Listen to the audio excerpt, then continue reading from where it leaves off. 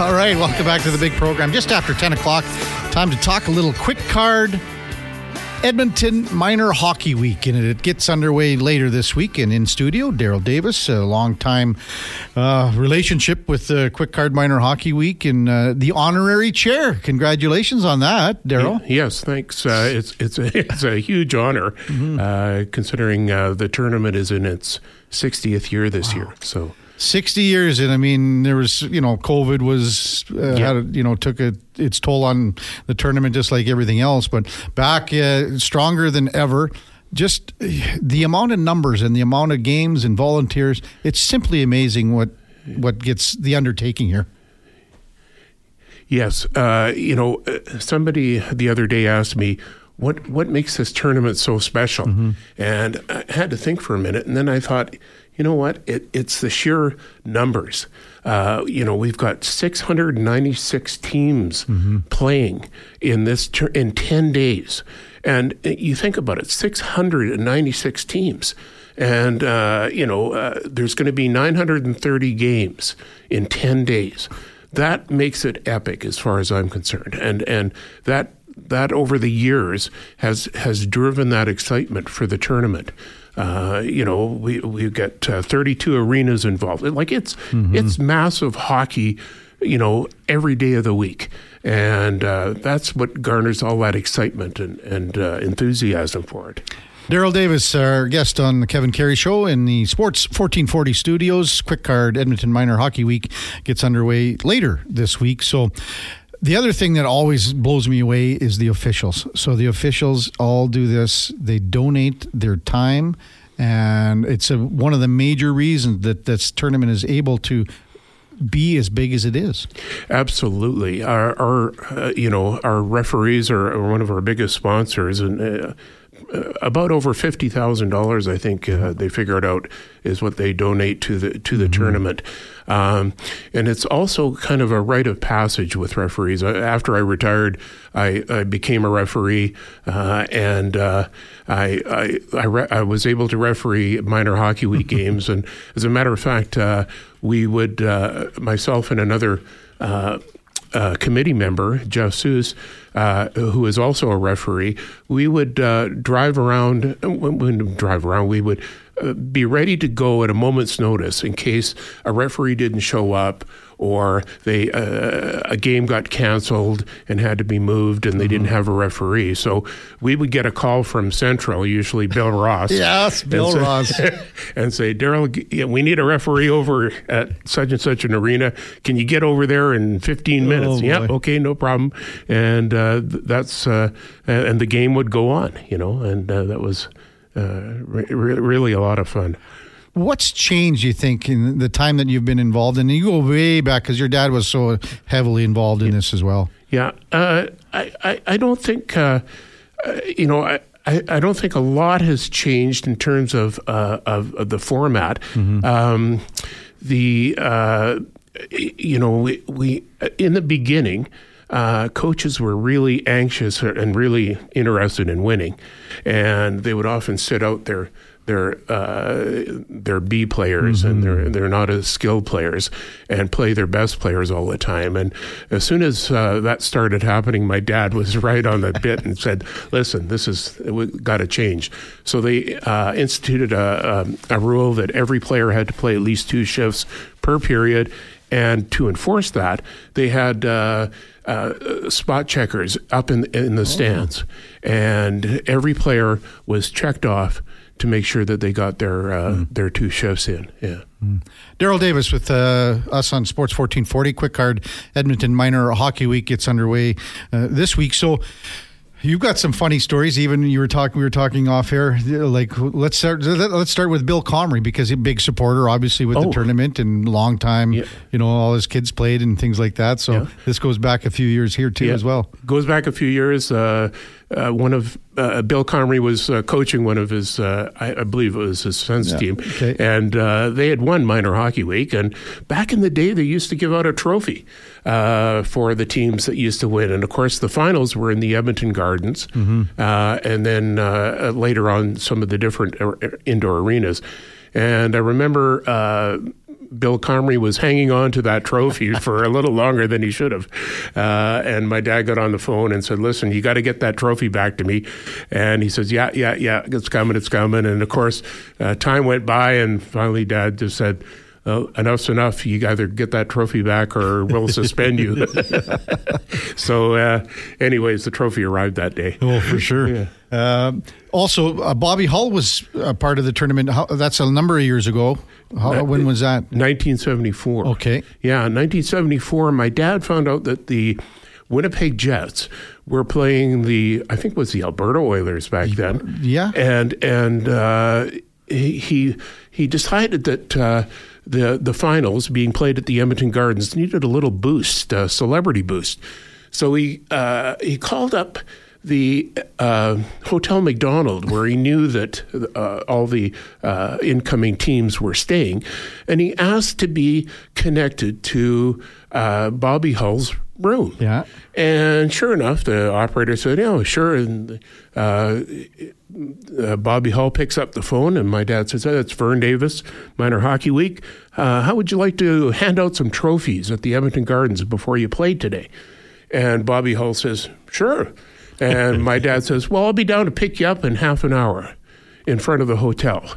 You be ready, and I'll pick you up, and we'll go over to the Gardens. And sure enough, Dad toodles down, picks up Bobby Hull. They go off to the Gardens, and there's actually a picture in the Edmonton Journal with Bobby Hull and one of the original founders, Eric Riley, of the Minor Hockey Week tournament, handing out trophies to a young lad that had won the game. And of course, Bobby Hull just loved it. He loved being around kids, and he loved the attention, media, and all that sort of stuff. And he was actually late to get into the dressing room to get ready for his game that night, and got chewed out by his coach.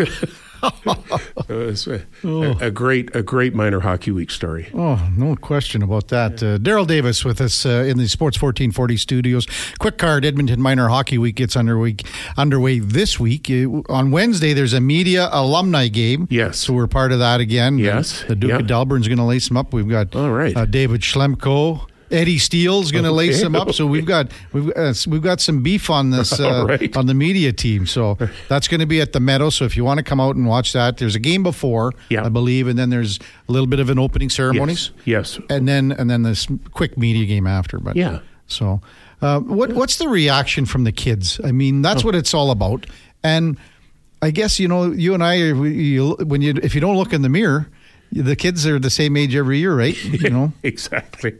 The kids love it. Rod McMahon, who is a longtime committee member, was quoted as saying, "It's their Stanley Cup.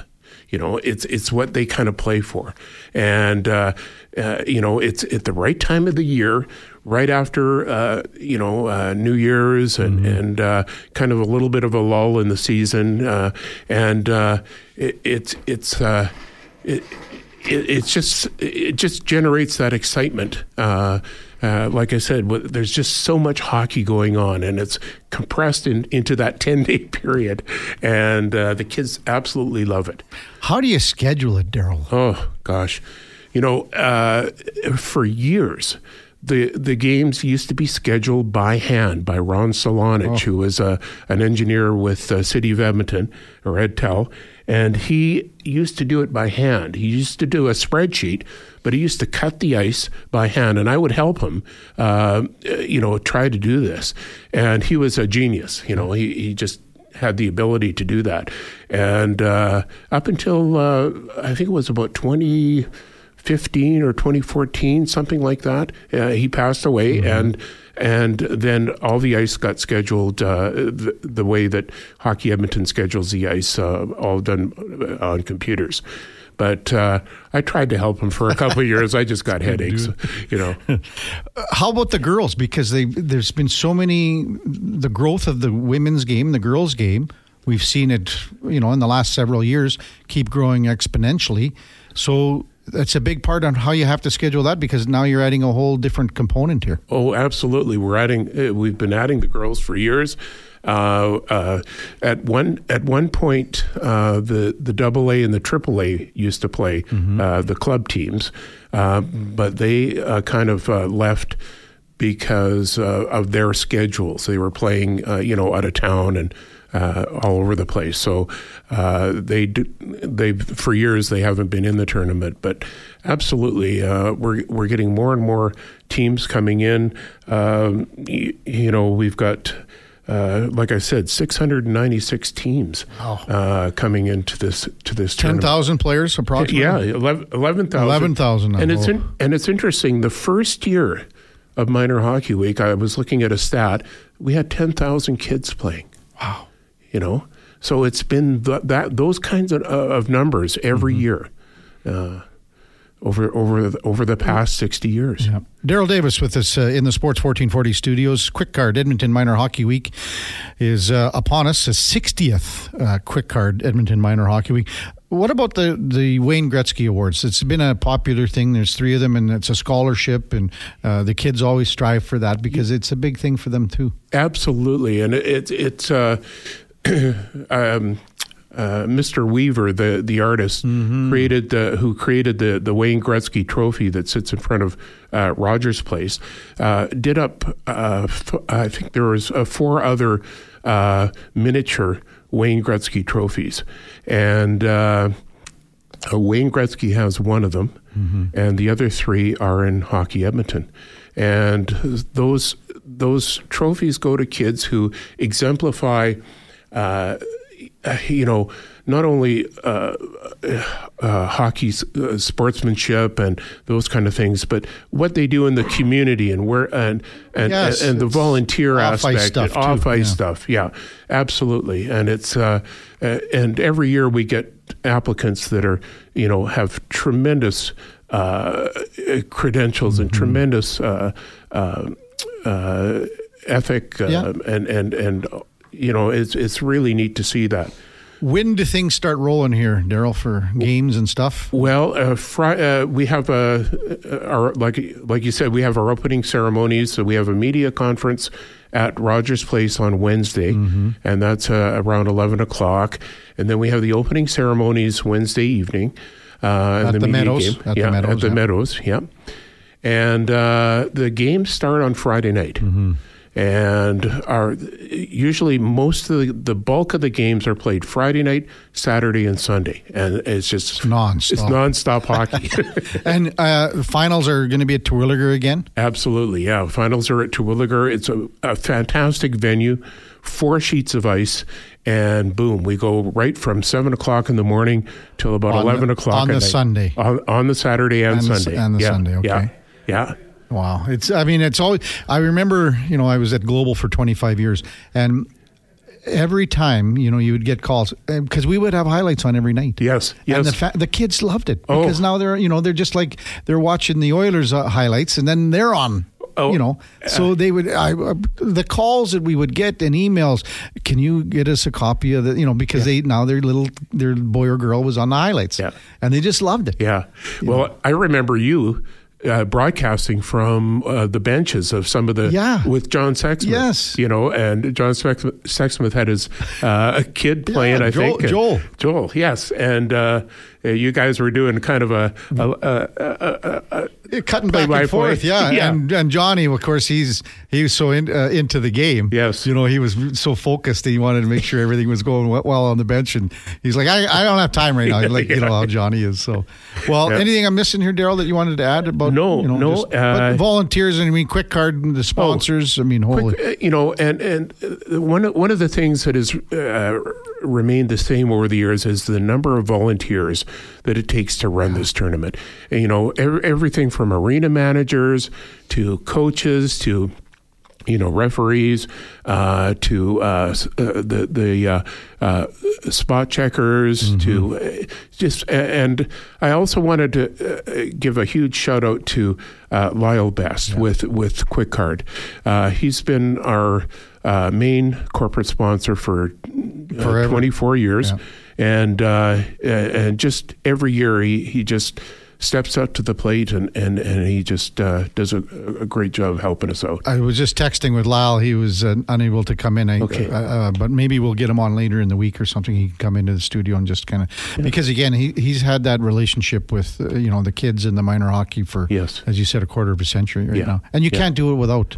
I mean, and the Oilers and the Oil Kings are always heavily involved, and and it's still so a button. You get a button. It's $5 for a button. $5 for a button, and that gets you into all the games, and it's yes, it's a lot of fun. It's a lot of fun. Kids will be, if you got time. The best day is like the following Saturday, Sunday again. You can go to Terwilliger. You can go from rink to rink to rink and watch for 12 hours. And the overtime format is something that is, I think, one of the most exciting overtime formats around. Mm-hmm. When the game is tied at the end of regulation time, the clock gets set to 1 minute, and the teams start with 5-on-5 or 6-on-6. Sorry. 5-on-5, 4-on-4, 3-on-3, and then 2-on-2. Yeah. And it's so exciting that Kevin Lowe really liked it. And he, rumor has it, and I can't confirm this, but took it to the Board of Governors. Took it to the Board of Governors and said, this is a pretty neat way of ending up a game and during a tie situation. And I kind of like to think that maybe the 3-on-3 was kind of a result of that. You never know. Yeah. Thanks for coming in, Daryl. Appreciate it, and good luck this week. And congratulations on being the honorary chair. Thanks very much, Kevin. Very well deserved. Lots and lots of volunteer hours for Daryl. Yeah. Daryl Davis, Quick Card Edmonton Minor Hockey Week is just days away. We'll have more on that as the week progresses as well. When we come back, Warren Moon, former double-ear, to discuss tonight's College Bowl championship game between Washington and Michigan State. That's coming up right after the break on Sports 1440. Stay with us. Order the... All right, 10:21. Welcome back. Kevin Karius Show. Just hooking up with Warren Moon, hopefully, in the next couple of minutes. Text coming in, 1-833-401-1440. L. Nate says, I lost a final in the Agricom back in the day, and I've despised it ever since. He's just kidding. Back then they pulled the goalies too. It still stings. There are so many guys that have, and girls that have, just phenomenal memories of Quick Card Edmonton Minor Hockey Week. Here's a really good example, and you think about it, a guy that has played 400 NHL games, our Wednesday co-host, David Schlemko. Last week we were talking about it, and he's like, I love playing in Quick Card Edmonton Minor Hockey Week. It was just a lot of fun, back then. And Daryl has made a really good point with Rod McMahon, who's another long-time organizer and supporter and on the board and things like that. Just, this is the Stanley Cup for the kids. It's just the Stanley Cup for the kids. Pete texts in and goes, hey, Kevin, thanks for the Elvis mention about the Blue Suede Music Festival. I had no idea it existed and will be buying tickets. My wife's a massive Elvis fan. The festival is still a thing and is July 28th this year. That comes from Zach. That's, I got to go to this now, Duke, I think. I mean, you've opened the door for me. You've shown me the light. I mean, Elvis is in the building, Duke. Yeah, we've got lots of texts in about it, actually. Some from the local folk out there in the Westlock area saying, including from John and Gord as well. Yeah. Gord says originally in Busby. Busby, yes. Which is even, I think, a little bit further, but it's same area, same general vicinity as that Westlock Barhead area, and then recently moved to Westlock. Yeah, Gord's text is, hey gang, you were talking about the Elvis Festival. Been going to it for many years. It started in Busby in a farm field. Just recently moved to Westlock. It's awesome. Love it, Gord, every year. Best bang for your buck. That comes from Gord. The Elvis Festival lives on, boys. It was in Busby and now Westlock. That's from John Gelly. It's a cool. I think I gotta go. So July 28th, is that what? Sounds like it. Yeah. It's looks like Zach even went and looked it up upon us chatting about it, and has already put himself down on the wait list for tickets here. Can you imagine going to holy cow. We might have to. I got that little, the camper van. It's got to be an overnight thing, isn't 100%, it? 100%. Lots of camping. Tents and... So it'd be kind of like, like whatever, a like small Stage 13 Big Valley kind of thing? Big Valley Jamboree, just all the same music, all Elvis, and a little smaller scale, just one stage. Like it's spelling trouble, though, isn't it? I think you could probably find your way into some trouble out in Westlock for the weekend if you so chose. But I'm sure there's some good, honest family fun to be had as well, where you can just keep your nose clean a little bit. Zach says July 28th this year. I will be checking that out. Joe comes in. Best overtime format was yank the goalies immediately, waiting to get on to our beer league ice. Two Pee-wee teams played for close to 10 minutes. Each team hit the post once before there was a winner. It comes from Joe. It's funny how Kevin Lowe would have said that to the Board of Governors. I'm pretty sure it would have got tossed out immediately. Yeah, probably. But, fun idea, though. Yeah, I don't see it ever happening. Could you imagine that? Getting down to one-on-one? Holy cow. With no goalie or whatever. That's where the all-hands team. Get him out there. You just got to beat one man. Tiger says the greatest play ever by an Eskimo in Commonwealth Stadium was Warren Moon. Icy field in a playoff game, flies onto his left hand and somehow stands up and throws a touchdown. And we're still trying to get Warren Moon on the line here. Obviously a busy guy, would have just wrapped up the Seattle Seahawks season. Seattle that was tough. I mean, Seattle wins at, 21-20 yesterday. A couple missed field goals by Matt Prater. Had a chance to give, I think, a 10-point lead at one point, then a chance to win it. At the end, misses 2 field goals. Yikes. So Seattle finishes above 500, which is okay, I guess. So tonight, it's the college football championship. I hope we can get Warren Moon, because I know a lot of people have sent in texts, and we're looking forward to this segment. But obviously, Warren, a very busy guy. The Duke is still working on Warren's possibility to come on the big program. So tonight it is Michigan State and Washington State, and I mean not what? Michigan State. Sorry, Michigan. And Michigan. WU, MU. Yes. You got to be careful, because those are vast differences between those. That was a bad miscue on my part. Yeah, Bob's going to be all over you for that one. Yes, Bob will be on. I'm surprised he hasn't texted in already. Sorry, Bob. But this game, there is a lot of love happening, I think, in the last few days for Washington. Do you think Washington can win this game tonight? I do. I said this after the Sugar and Rose Bowl last weekend. I'm incredibly high on this Washington team. Mm-hmm. They've been the dogs all season. I still cannot understand how they were underdogs, 9-point underdogs to Oregon in the Pac-12 championship. But Michael Penix Jr. has impressed me immensely. It's going to come down to kind of the war of attrition at the line, and can the Washington O-line hold up to what we've seen from Michigan's defensive line? They got all over Alabama and Jalen Milroe. So if they can hold up, Michael Penix certainly able to beat you with his arm, certainly able to beat you with his legs, and as long as the running back Johnson is at full health, which I think he's lined up to play, don't know, quote unquote full health, then I love their chances. Odunze at the wide receiver position, likely going to be a first round pick. I said it last week, I think Penix has catapulted himself into a first round pick, if not the top half of the first round, and another good showing here, I think would go a long way to cementing that. So I'm on Washington. They're 5-point dogs. I was going to say 5 point. I'm going to be on them to cover heavy. I'm going to be heavy on that, and then probably a little sprinkle on the money line as well. Really? Okay. And would you say Washington probably has the best offensive line that, let's say just in the last four, like the last four teams out of Alabama and Texas as well as Michigan? I do think so, because to have a pass attack as lethal as Washington's had all year, obviously you have to have a good O-line to make that happen. And yes, the athleticism of your quarterback and the arm strength, all that's great, but even the most skilled quarterback can't do anything if he's getting absolutely run over within the first couple seconds of every snap. When he's dropping back to pass. So I agree with that statement wholeheartedly, Kevin. Well, Penix he's just a special player. He was the first player since Kyler Murray to win the Maxwell Award, which is the best player in college football, but not the Heisman Trophy. So Kyler Murray accomplished that 6 years ago.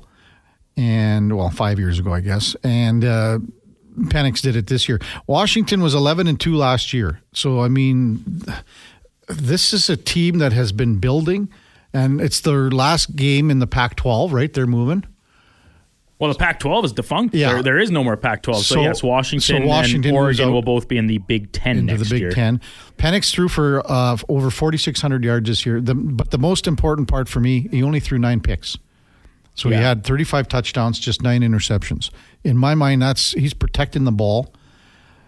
He's electric. He has the ability to stretch the field, where J.J. McCarthy probably doesn't fit into that category. Now, the other thing that I wanted to ask you about, Duke, Blake Corum. And I think I actually threw this at you maybe about 3 weeks ago. Is Blake Corum, does he have the ability to take this to the next level at the NFL? Or is he just one of those guys that was a great running back in college and doesn't have that gear or size or whatever you want to call it? He's a tweener, right? We've talked about this with Eddie, I think. Yeah. He's a tweener. He's not a power back. He's not a scat back. He's somewhere in between.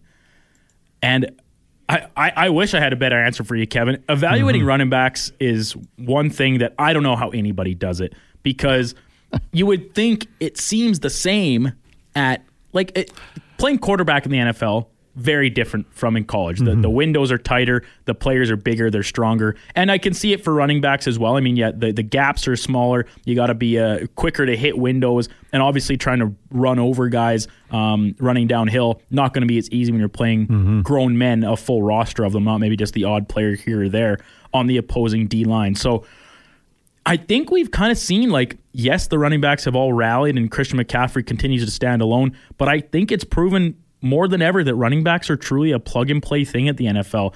Look at the Browns with Jerome Ford after Nick Chubb goes down. Nobody's going to confuse Jerome Ford for Nick Chubb, but the run game is still effective because of their O-line play and the game plan scheme. So could he play in the NFL? I really don't see why not. Is he going to be an impact player at the NFL? That I'm probably a little less convinced of. Do you look at him like a Justice Hill?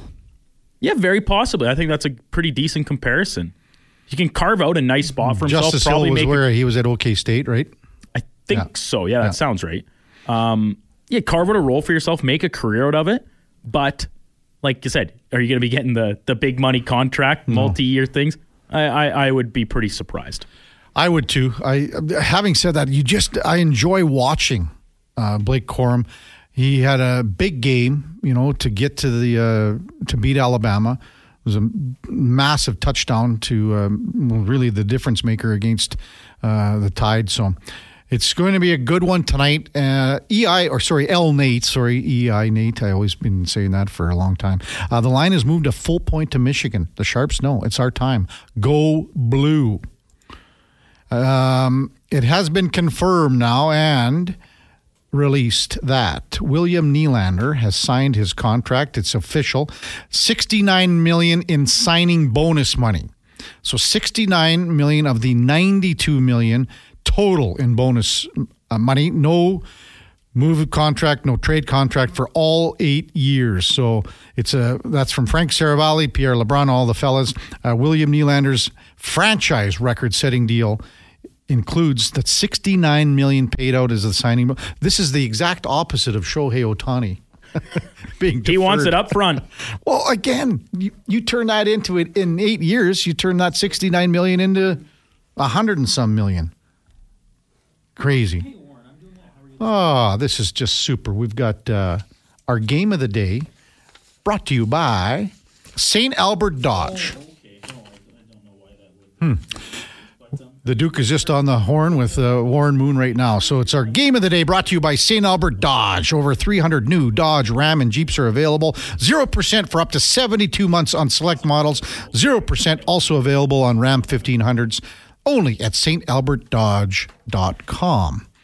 As we welcome in Warren Moon to Sports 1440. Good morning, Warren. You're with Kevin Karius on the morning show here. Thanks for taking the time. I know it's been a busy couple of days for you, but boy, how excited are you to looking forward and watching this game tonight, being an alumnus of Washington, and it's going to be a great game. Just your overall thoughts moving into this one tonight.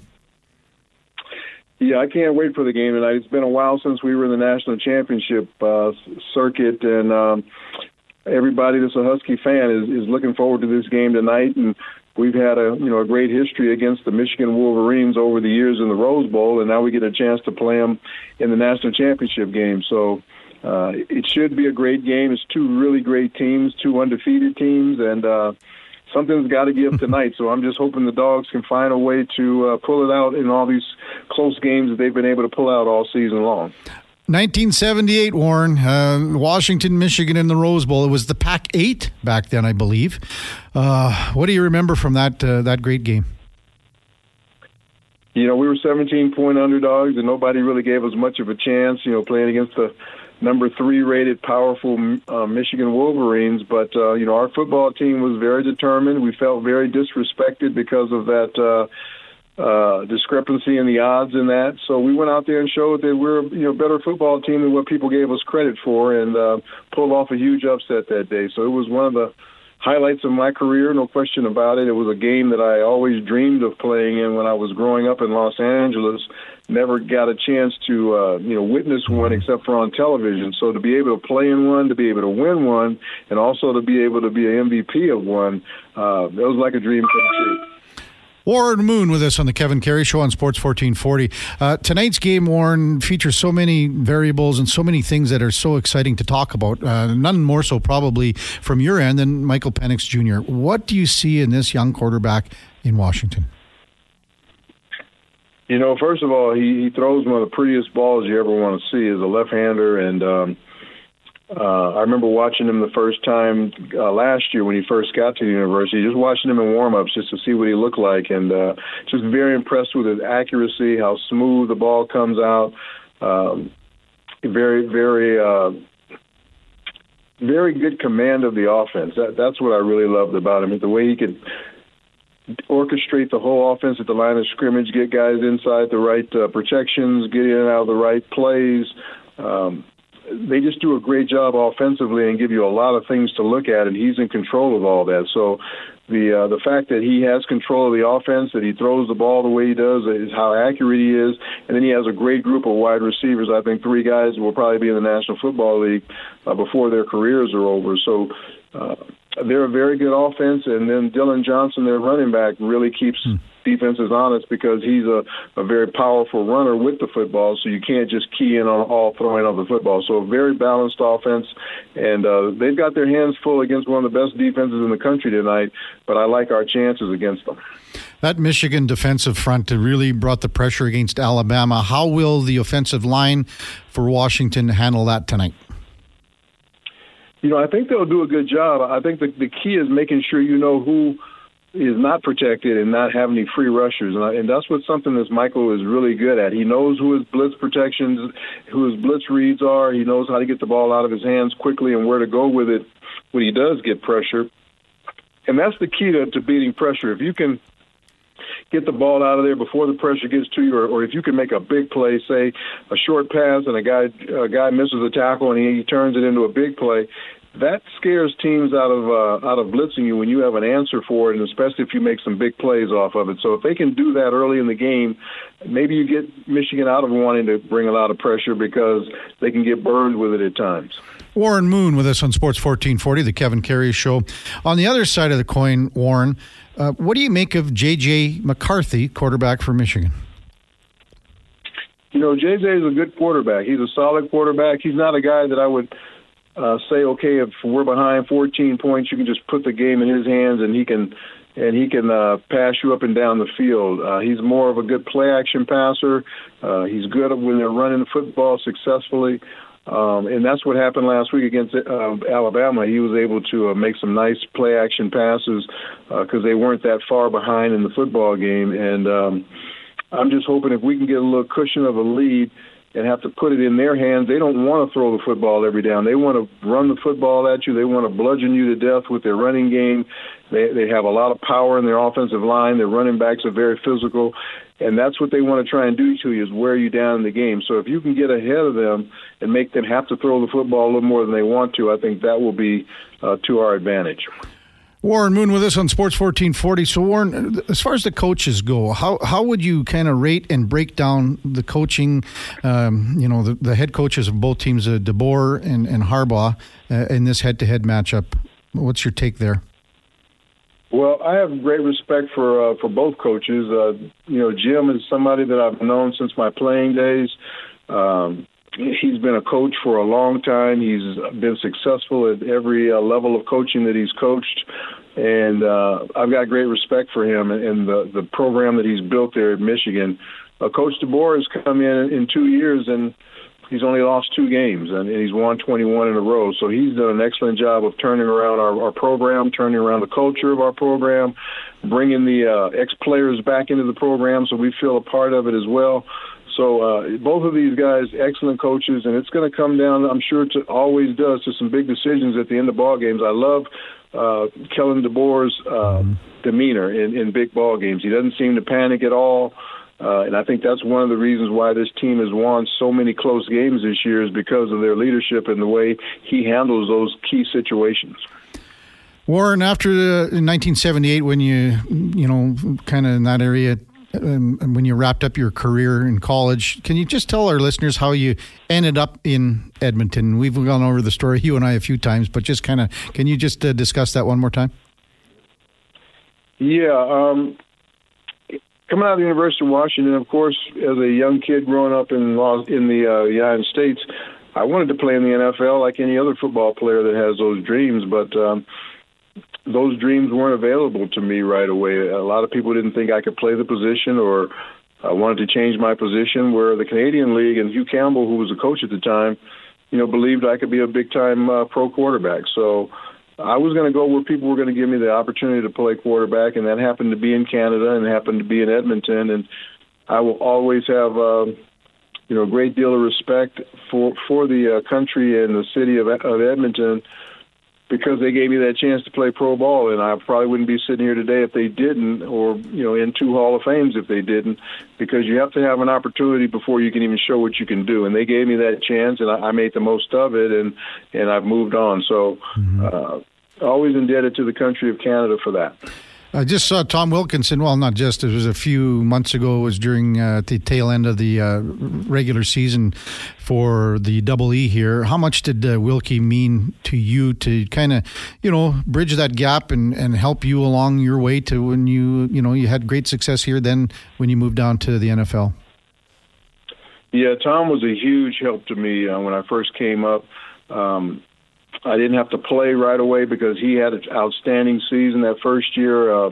He was up for the Shinley Award as the outstanding player, and I got a chance to just sit and watch and learn from him. In those film studies that we would have every day in our film meetings, I learned so much about the personnel in the league, how to attack the different defenses that we were going to play against, and all those things were so invaluable to me because of him, and also Bruce Limmerman, who was there at that time as well. So I had great mentors that really helped me to get off to a good start in the Canadian Football League, and Tom Wilkinson was one of those guys. 2 more quick ones, because I know you got to get going, Warren. Texts coming in, 1-833-401-1440 from Fat Afron. Can you ask Warren about his opinion with Tennessee wearing the Oilers jerseys this year? Wonder what his opinion is. What did you think? I really loved it. The fact that when the Oilers left here, Bud Adams was the owner at the time, and now his daughter is the owner. Mm-hmm. They had the rights to the Oilers. They had the rights to the uniform. They were actually the Tennessee Oilers when they moved. So the Houston Texans came in, and they wanted to create their own identity, which I understand. But the rights to the team were still with Tennessee, and that's where all my history is. That's where my number is mm-hmm. retired, and that's where we have our reunions every year as ex-Oilers. So for them to wear the uniforms, it was natural to me because they have the rights to do that. And I know there were a lot of people in Houston that were upset about it, but Houston has their own team, and they didn't want the rights to the Oilers when the Oilers left. They wanted to be the Texans, which was great.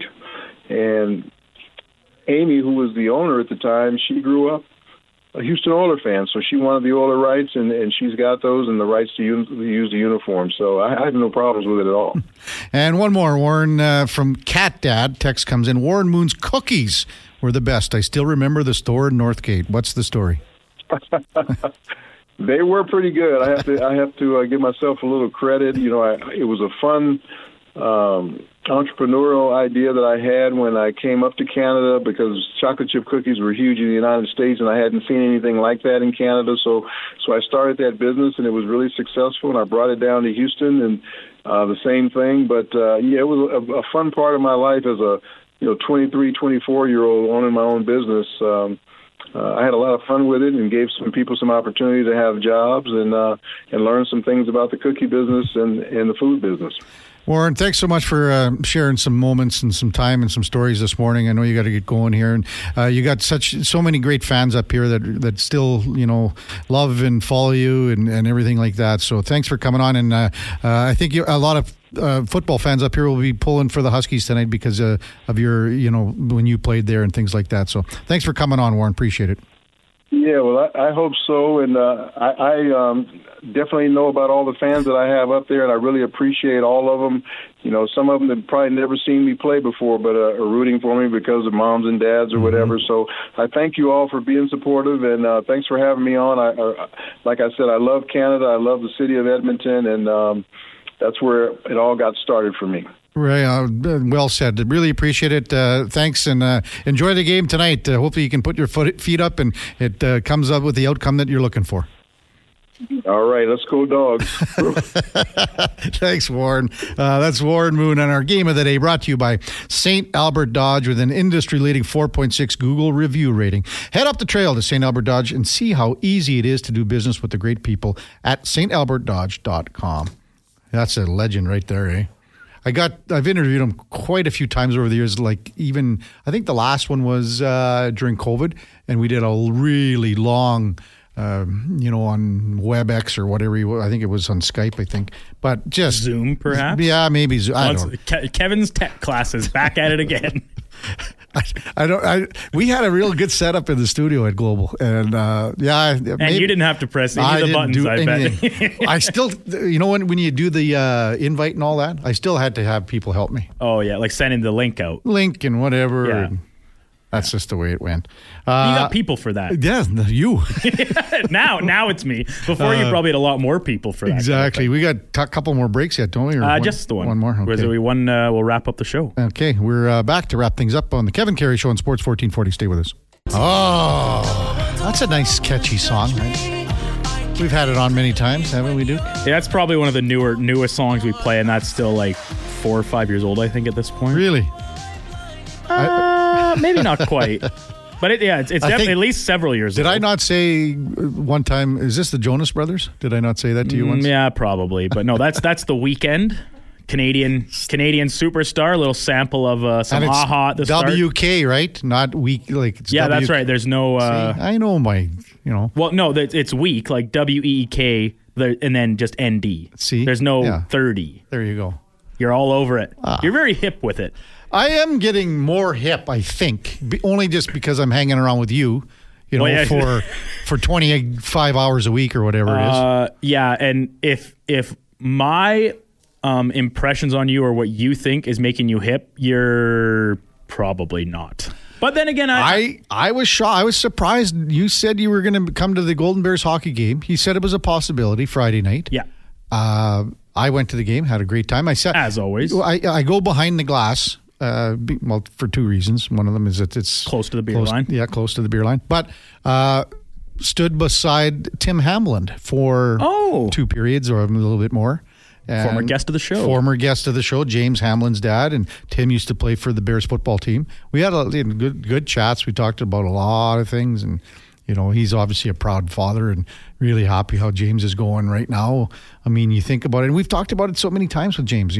He understands that he can't take like one shift off. No. It's just impossible. Foot to the floor all the time. And I think that more, and this is easy for me to say, of course, as I sit here in this chair and I'm not on the bench, in the room, on the ice, but bottom 6 players, and I mean like true bottom 6 players, guys that know that is where they are in the lineup. like you go out there like usually only a few times a period, right? Your shifts are obviously pretty sparing. And if you just, no matter what it is you're doing, full throttle for 35 seconds, maybe throw a hit, maybe block a shot, get some bodies in lanes. You got to do something. Do something positive. Get off the ice, get your top dogs back out there. You can make yourself a great career and a pretty well looked after living financially doing that for a long time. And I think James Hamblin is doing it very well right now. I don't think you can ask for anything more. He's been so responsible defensively. He creates offense. Whoever is he, and they get some offensive zone time. And again, make the smart change too. They've never been caught out on the ice. The fourth line has never been caught and been out there for more than 45 seconds.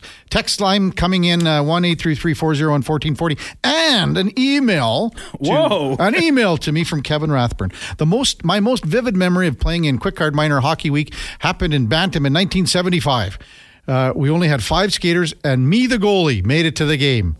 My forwards would take penalties to get a break, but the cheering from the stands was deafening as we played our hearts out to a close loss. See, that's what it's all about. 1975. So, he's probably, 50s, in his 50s, and he still remembers Quick Card Minor Hockey. And it's like, and I said it when you brought it up for the first time last week. Like, this is a totally foreign concept to me. The closest thing we have is Hockey Day in Delburn, where each team, because there's just one team of each age level. Back in the day, actually, we used to maybe have 2 Atom teams or novice teams, before some kids decide they don't want to play anymore. But this whole week dedicated to all of Edmonton minor hockey and whatnot, like it's a true sight to see, and I'm excited to kind of dip my toe into getting involved in it to come Wednesday night. Bob wants this Texas death match to happen, whatever it is. Kevin, be nearly as good you can be, and I'll bug you once a week. Still can't understand what he's texting. No. Bob, come on.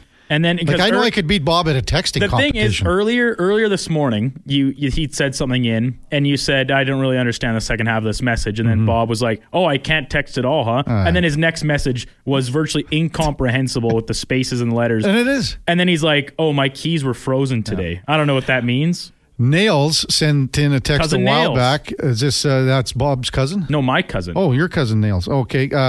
And I texted Henry Gizmo Williams right after this text, and Gizmo got back to me immediately. Because we were talking about steer wrestling and whatever, riding bulls and stuff. Neil says, Gizmo got on a bull in the late 80s, I believe. So I texted Gizmo, and he goes, yes, I did. So Henry Gizmo Williams got on a bull. Gizmo's got the build for a bull rider. He could wrestle the bull down. Yeah, you want to talk about when you did some steer wrestling, some bulldog, and Gizmo, I think, would be pretty well cut out for that too. Yeah. Bob's going something about I'm out then until I learn to text properly. He's just... So now he's pouting, I think. Yeah. But that's Bob. We love having you. We appreciate your text. It's just it's going to take some details to get worked out to organize this mano-y-mano sports knowledge. Are we going to be answering and texting? Because if you were answering via text, I'm going to win. I can text better during the show than Bob is doing it right now. That's true. So no, it's got to be a phone call, or even Bob in studio once we vet him a little bit. Texting. We got to vet him, make sure he's safe to come in here. He's not a Karius super fan, like a stalker. There could be some damage, yeah. Then what was Tigers or Nails says you broke your hip? We were talking about how hip you are. Oh. And cousin, I'm hip, baby. Cousin Nails, kind of up in your generation, around the same age. Is he? Well, he's my dad's cousin. Okay. Yeah. And he's in Delburn? Yeah. What's he do? Nails, that's a real cowboy, farmer, roping, riding. His son, both his sons, got a couple grandkids now. I'm sure they'll be the same way. The 3 generations of what we called them. So he is Nails. His oldest son is a year younger than myself. We called him Staples, and then the youngest one Tax. Wow, Tax! I like that name. Yeah. So T-A-C-K. Yeah. Just like the tax from skates. Tacking on. Okay, and tack. Yeah. Or it could be T-A-X, right? Could be, but it's not. It should have been Tex, really. Tex is a better name. Well, it's like it's a play on of Tax. Of Nails, Staples, and Tax. Like you tack something to the wall, right? Like you staple something to the wall, like you nail something to the wall. Did you get it, Kev? I do, but I'm trying to read Bob's text as well. Bob sent, now you're proving that you can't, in fact, text. Bob has sent 10 texts in the last 2 minutes. 1, 2, 3, 4, 7 texts. I can't understand any of them. Bob, come on down. He says he's somewhere. He's safe in person, Bob says so. Well, there we go. He's vetted. We'll take his word for it. I don't think so. Thanks to all our guests today. Sean Brown, 7:20. Lorianne Munzer, our co-host, every Monday from 8 to 10. Mark Spector, Sean Mullen in the 8 o'clock hour. Scott Billick. Boy, the Winnipeg Jets are on fire. Daryl Davis came in the studio for Quick Card Minor Hockey Week. And then Warren Moon, our guest of the day and our game of the day for St. Albert Dodge. Coming up, top of the hour, it is Fantasy Frenzy with the former Rochep T-Bird. Connor Halley and the Duke of Delburn at 12 o'clock. The Lowdown with Ellen Mitchell till 2. Jason Greger drives us home on Sports 1440 from 2 to 6. Oilers in action tomorrow in Chicago. We will have a preview. We'll probably hook up with some reporters on the ground in the Windy City. Coming up, top of the hour, it is Fantasy Frenzy. Thanks so much to our listeners. Thanks for texting in. Thanks for being a part of the show. Really appreciate it. We're back here tomorrow morning. Up next, here's the Duke with a Sports 1440 update.